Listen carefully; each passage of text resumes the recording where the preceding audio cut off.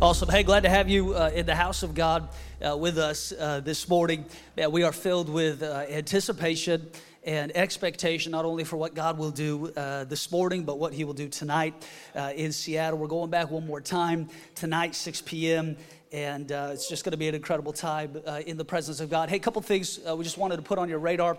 Number one, we've got these special keys and pursuit keychains that we're going to be handing out to our first 700 guests. And so we're going to encourage you to show up early and find a seat. We know that there are some folks who traveled really from great distances last month who just weren't able to get in because by about 5:30, the room was double the attendance that it had capacity for. And so we're going to encourage you to get here early. And we're handing out these keys, but really these keys and keychains really serve, I think, as a prophetic reminder that God has given us keys to the kingdom in this region. And so whether you place it on your desk at work or hang it on your rearview mirror or put it on your fridge somewhere, every time you see this, I want you to remind yourself that God has called me for such a time as this. And we're going to continue to see God do some incredible things in and through the lives of people who are just crazy enough to be obedient to what God has asked us to do. Tonight we're also doing baptisms. We got several folks coming to be baptized, including my 7-year-old. He's going to be baptized tonight, and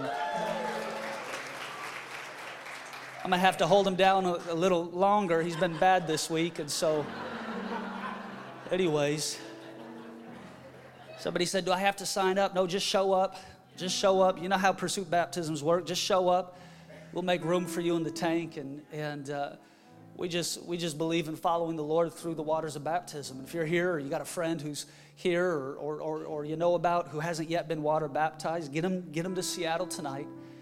And we're going to just partner with people in faith as they really cross over from old life unto new life. Hey, just one programming note. Tonight in Seattle, pre-service prayer is going to happen in the basement of Philadelphia Church. It's going to start at 4:30 p.m. And if you want to join us for pre-service prayer, you're more than welcome to do so. It's probably your best way to get a guaranteed seat is to show up early and pretend you know how to pray. And so anyways, 4:30 tonight, we're going to rally in the basement of Philadelphia Church, and we're going to pray. And I'm just filled with unusual expectation for tonight. And so, you know, in Scripture, the Bible says the Lord did miracles through the hands of the apostles. But then in another place in the book of Acts, the Bible says, then the Lord did unusual miracles through the hands of the apostles. And so I'm always expectant for God to do good and be good and pour out more than we could ever ask, think, or imagine. But there are certain moments in our spiritual history by which God fills me with unusual expectation. And I have that for tonight. And so I don't want you to miss out if you could join us. We're just believing for God to do some amazing things. Hey, this morning I'm going to share with you a sermon out of the book of 2 Kings, chapter 13, 2 Kings 13. And some of you may have not even been aware that's a book in the Bible. It is. It's in the Old Testament. And it tells us some of the prophetic journey and the history of the nation of Israel. And it really centers around two primary characters, the first being Elisha and the second being a king named Joash. And Elisha was the prophetic protege of Elijah. Elijah, when he went up in a chariot of fire at the end of his life, he told Elisha, ask for anything that you want. And Elisha said, I want a double portion of whatever's been on your life. And if you were to read the narrative in 1 Kings and 2 Kings, you would note that Elijah had 7 major miracles in his life, and Elisha had 14. God was faithful to answer his prayer as the mantle of Elijah comes on Elisha, and a double portion blessing is exhibited in and through his life. But 2 Kings 13 actually records the closing moments of Elisha's life. He's sick and he's about to die, and he has an interaction with a king named Joash that I believe charts the spiritual trajectory of the nation of Israel. And I believe that in a lot of ways, this is a sermon for this moment in our church.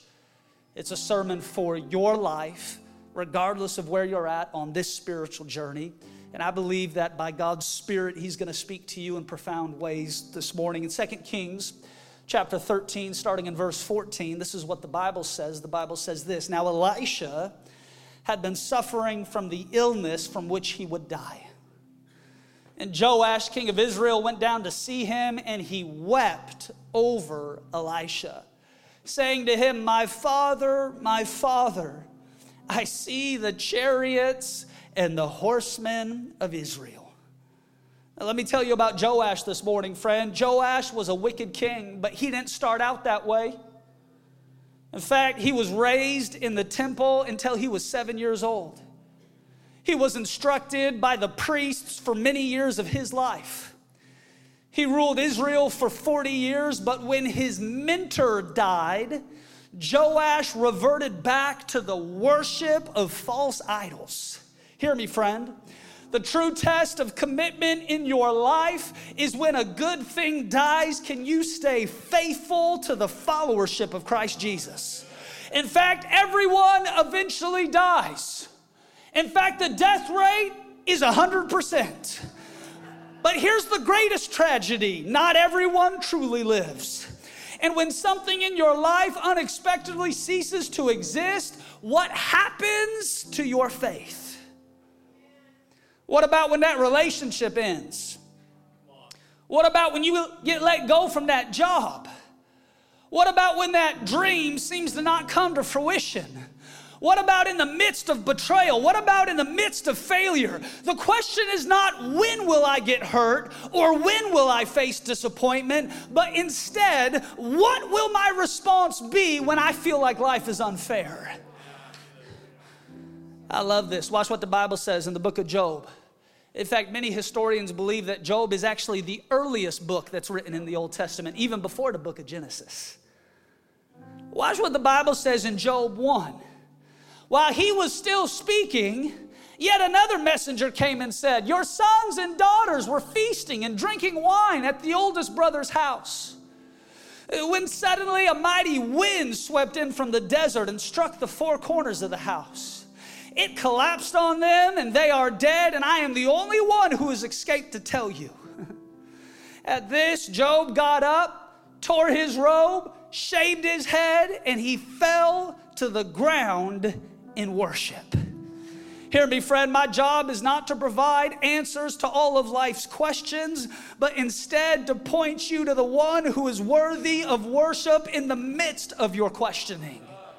As a pastor, I perform weddings and funerals on the same day.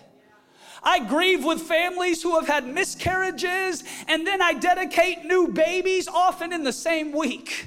I hold victory and defeat in the same hands, and I offer them both to God as a sacrifice of praise. I can't afford to allow what I don't understand to be the framework for how I view the one who created the heavens and the earth.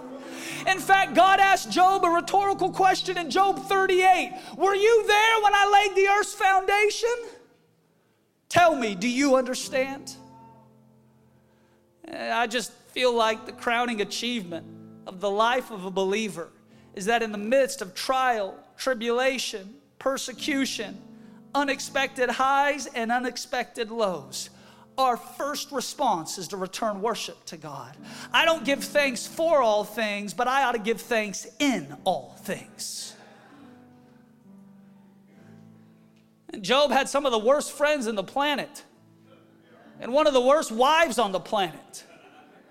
Their advice to him, curse God and die. His response, even if I fall down, I'm going to find myself in worship. I don't know about you, but I serve a God who is faithful at every elevation in life.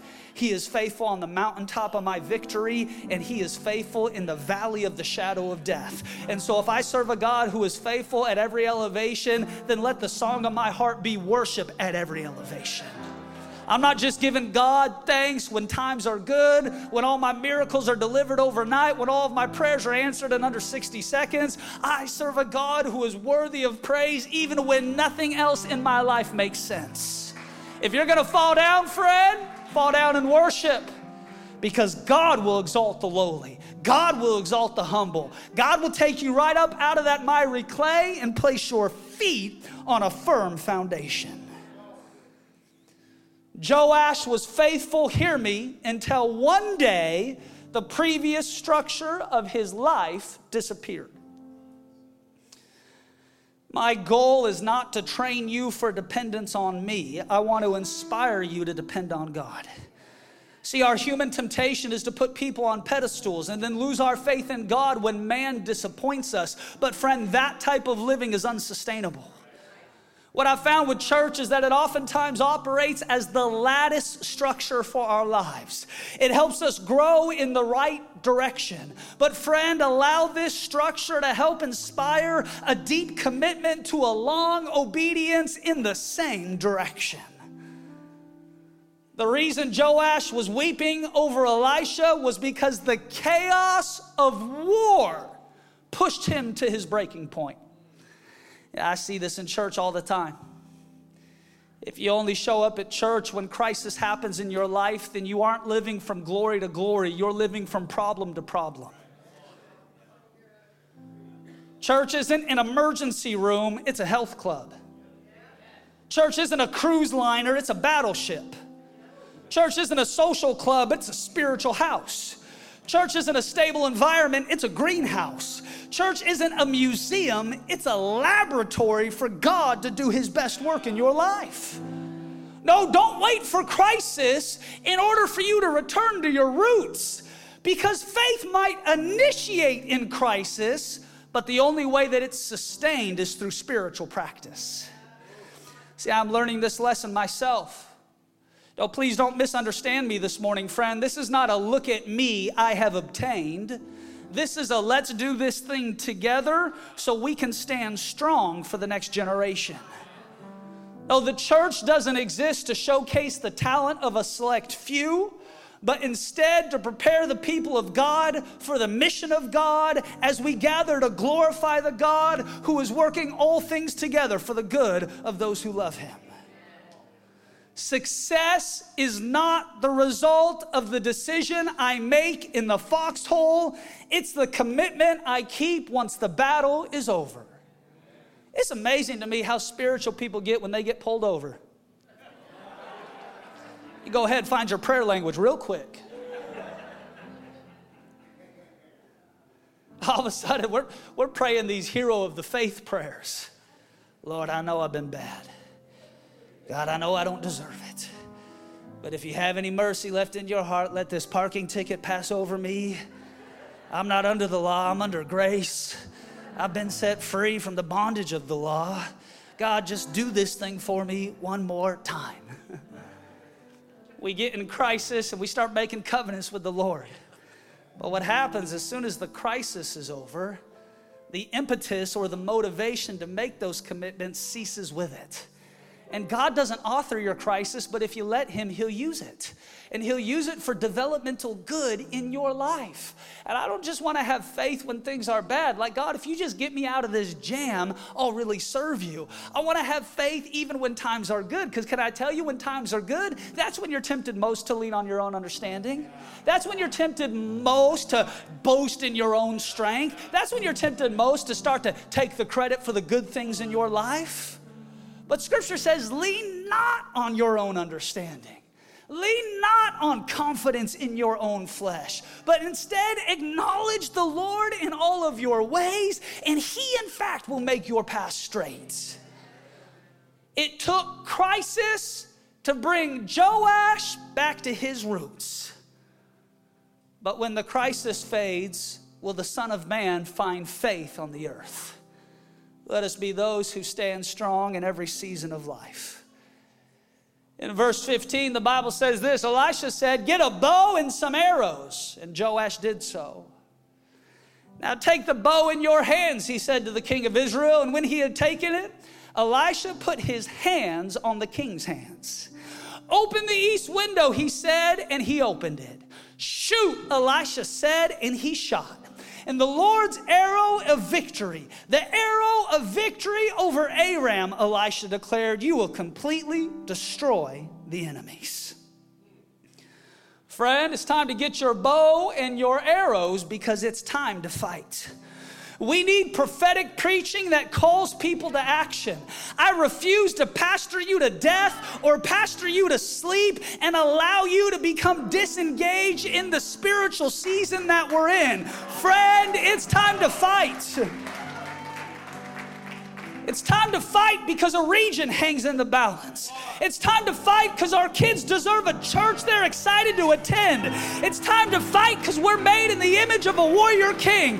It's time to fight because this city is crying out for sons and daughters to take their rightful place. It's time to fight because if our nation could have been saved by good preaching and great programs, we would have already been saved. It's time to fight because what we do echoes in eternity. It's time to fight because we will be the people who wrestle with God and men and prevail.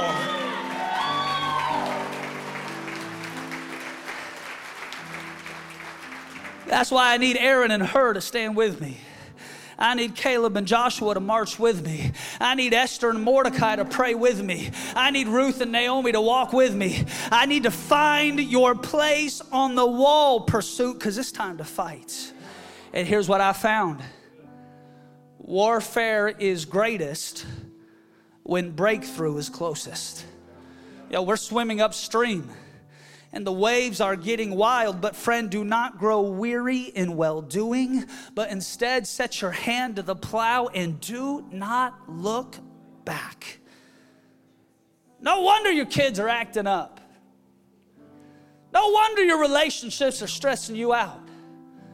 No wonder you feel like your mind is all messy. No wonder you're struggling with old habits. Your breakthrough has already been established. Your miracle has already been sent in the mail. Your deliverance is already on the calendar. All you've got to do is keep your eyes on Jesus. Watch what the Bible says in Daniel 10. And the angel of the Lord appeared and said to Daniel, do not be afraid. Since the first day that you set your mind to gain understanding and to humble yourself before your God, your words were heard. I have come in response to them, but the prince of the Persian kingdom has resisted me for about 21 days. Daniel and his friends had been carried off into Babylonian captivity. The nation was under judgment. They were ruled by a wicked king who tried to outlaw every form of spiritual practice that you could imagine. And so Daniel appointed himself as a committee of one. He had a one-man prayer meeting that shook the nation. And finally, the angel of the Lord appears in Daniel's living room, taps him on the shoulder and says, do not be discouraged. On the first day you prayed, I heard the prayer. On the first day you asked for breakthrough, God set it into motion. The first time that you raised your petition before the King of Kings and the Lord of Hosts, He heard your cry and He put it in the mail, express delivery overnight. But I got it. I'm trying to deliver it. But there was a war in unseen places for 21 days. And there's been a war over your life for the destiny that God's spoken. There's been a war over your family for the miracles that you've been contending for. It is not that God is slack concerning His promises, for in fact, all of His promises are yes and amen. It's that the greater the destiny, the closer the breakthrough, the more vociferous the warfare. Oh, come on, friend. There is a war right now in heavenly places over this region. That's why you're experiencing some of the flack that you are. That's why you're feeling like, man, I slept all night, but I'm still exhausted when I wake up in the morning. That's why you feel like I got a spirit of heaviness that tries to follow me just about everywhere I go, because there is a greater battle than you have ever imagined going on in heavenly places. But I've got good news. The answer is on the way. So you got to stand in that place of endurance, and you got to stand in that place of perseverance, knowing the one who began your journey going to be faithful to finish it, and He is not done yet. Do not be discouraged.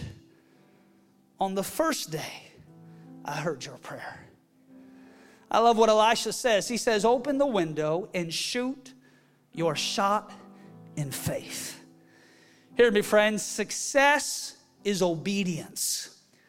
Let God handle the outcomes. Before we ever walk through this door, before we ever go through this window, the arrow of the Lord flies first to mark the territory for victory. Watch what Isaiah the prophet says in Isaiah 49. He says, listen to me, O coastlands. Give attention, you people from afar. The Lord called me from the womb. From the body of my mother, he named my name. He made my mouth like a sharp sword. In the shadow of his hand, he hid me. He made me like a polished arrow. In his quiver, he hid me away. And he said to me, you are my servant, Israel, in whom I will be glorified. If I could rewrite that prophetic declaration for our context today, it would sound like this. Pursuit, you're an arrow in the hand of God. Your words are a sharp sword that he uses for the tearing down of strongholds. Your cooperation is the necessary partnership to bring his kingdom to earth. Give attention to these words, you people from afar. The Lord has called pursuit from the womb. He has made your mouth like a sharp sword. He has hid you in the shadow of his hand. He has made us like a polished arrow. And now, let us open the window and shoot our shot in faith. In Psalms 45, David says this, let your sharp arrows pierce the heart of the king's enemies. Let nations fall beneath your feet. In Psalms 27:4, David says, like arrows in the hand of a warrior, so are the children of one's youth. Friend, can I tell you, children are not a distraction from more important work. They are our most important work. And that's why there's been such a war for kids in our culture today. And that's why a church that is concerned about its ability to reproduce would do well to focus on inspiring and empowering the next generation, not with a junior-sized Holy Spirit, but with the full real deal to make a dent in the world around them. Oh, Fred, God gives us people as arrows to establish footholds in the enemy's territory. God sends people into places. In Acts 18, the Bible says this, one night the Lord spoke to Paul in a vision. He said, do not be afraid. Keep on speaking and do not be silent, for I am with you. And no one is going to attack you or harm you because I have many people in this city. In 2 Kings 6, Elisha says, do not be afraid, for the army that fights for us is larger than the one that is against us. Here's what I know about God, is that well before a church ever shows up in a region, God begins to hide pastors and prophets and evangelists and apostles and teachers and disciplers and moms and dads and graphic designers and creatives in caves all across the region, just waiting for somebody to be bold enough to declare his kingdom has come and his will be done. And then all of a sudden you make the announcement, you cast your net on the other side, and God sends the people. We are not waiting on him, he is waiting on us. And when God finds a people who are just bold enough to believe him at his word, watch all of the people he sends out of hiding. You know what God says over this community? I've got more people in Seattle than you can imagine. I got more people in the Northwest as an inheritance than you can ever imagine. That's why David prays in Psalms 2, for my inheritance, give me the nations. God uses people as arrows to fly into enemy territory, to mark the land, to prepare the way. Friend, in this context, the arrow wasn't meant to hit the enemy. It was meant to chart a prophetic course of action. Open the window to the east and shoot. It was common in that era of warfare for a commander to shoot an arrow into the enemy's territory to signify that the charge was about to begin. It served as a visual representative that now the time has come to advance. So, friend, with that in mind, let me tell you a story. There was a man by the name of Robert the Bruce. He was king of the Scots from 1306 to his death in 1329. He led the armies of Scotland during the First War of Scottish Independence. Robert the Bruce would eventually die from leprosy prior to being able to join the Crusades in fighting to retake Jerusalem from the Muslim invaders. The legend goes, just prior to his death, Robert the Bruce instructed his generals to cut out his heart and carry it with them in a silver casket until they finally reach Jerusalem to fight. And on the night before their greatest battle, the general of the army stood before his soldiers, held up the heart of Robert the Bruce, threw it in the direction of the enemy, and announced, "Tonight we fight for the heart of the king." And friend, tonight in Seattle, we fight for the heart of the king. We contend for those who stand in the valley of decision.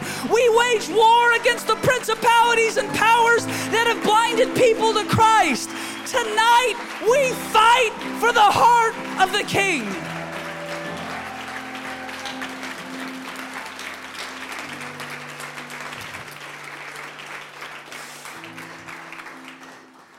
Here's where I'm going to end.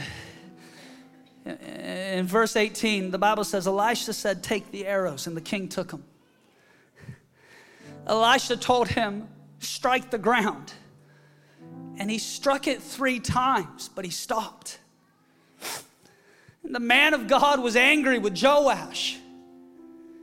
He said, "You should have struck the ground 5 or 6 times, and then you would have defeated Aram and completely destroyed it. But now you will only defeat the enemy 3 times. Friend, I am convinced that most people are satisfied with about half of the breakthrough God has invited them into. Elisha says, "Strike the ground," and Joash does, but not enough to have total victory. And this is the moment I feel like we're in as a church. God has given us arrows to take the region.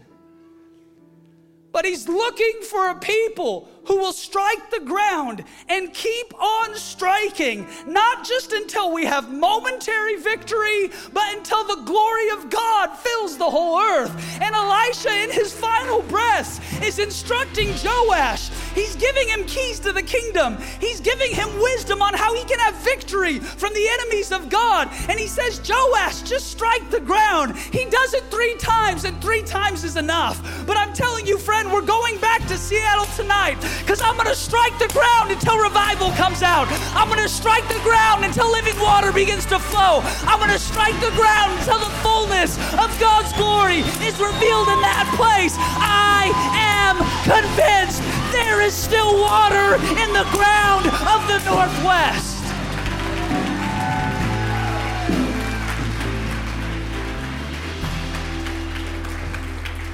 Come on, friends, stay standing. Let me end here. I wish every door would open after one knock. I wish every request would be granted after one time before the judge. I wish every prayer would be answered after one time at the altar, but I have learned the art of striking the ground until we have total victory. Don't quit speaking to the dry bones until they live. Don't quit prophesying to the 4 winds until they blow. This is why we're going back. I know there is living water, and I'm not going to quit striking until it floods the Northwest.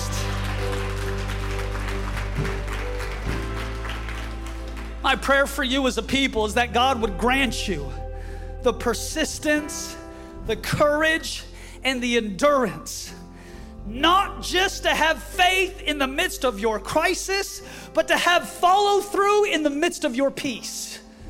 That every day would be another opportunity to dedicate your development and your upward mobility to the Lordship of Jesus Christ. That you wouldn't give up in the middle of tough seasons. That you wouldn't just be satisfied with partial victory, but that you as a man or as a woman of God would stand in that place of contending until everything that is in God's heart is displayed in and through your sphere of influence. Friends, you were created for more. You were created for more. You were created for more. Grab a hold of the hem of his garment and don't let go.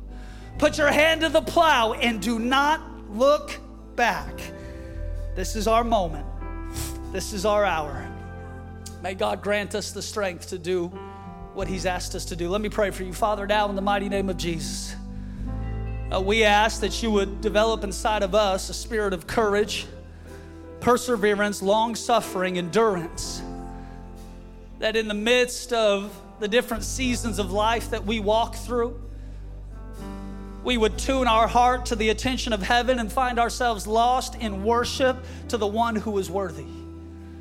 God, I pray that you would strengthen us in our innermost, that we would lean not on what we understand, but instead on what you have foreknown from the very foundations of the earth. I declare over you, friends, you will not give up. You will not give up on your journey. You will not give up on your family. You will not give up on your marriage. You will not give up on the journey that He's called you to. You will not give up on discipleship. You will not give up on church. You will not give up on community. I declare over you today that God would strengthen your feet, that you would walk in the way you should go and never turn from it. God, in this season, we consecrate ourselves unto the high call of God, which is in Christ Jesus. And we say, God, do what you must, do what you will. If you will be our God, we will be your people. We say, here are we, God, send us. We'll follow you wherever you go. Father, we love you, God, we honor you. We thank you that you're at work. May our consistency and follow through honor you most. Pray these things in the mighty name of Jesus, amen.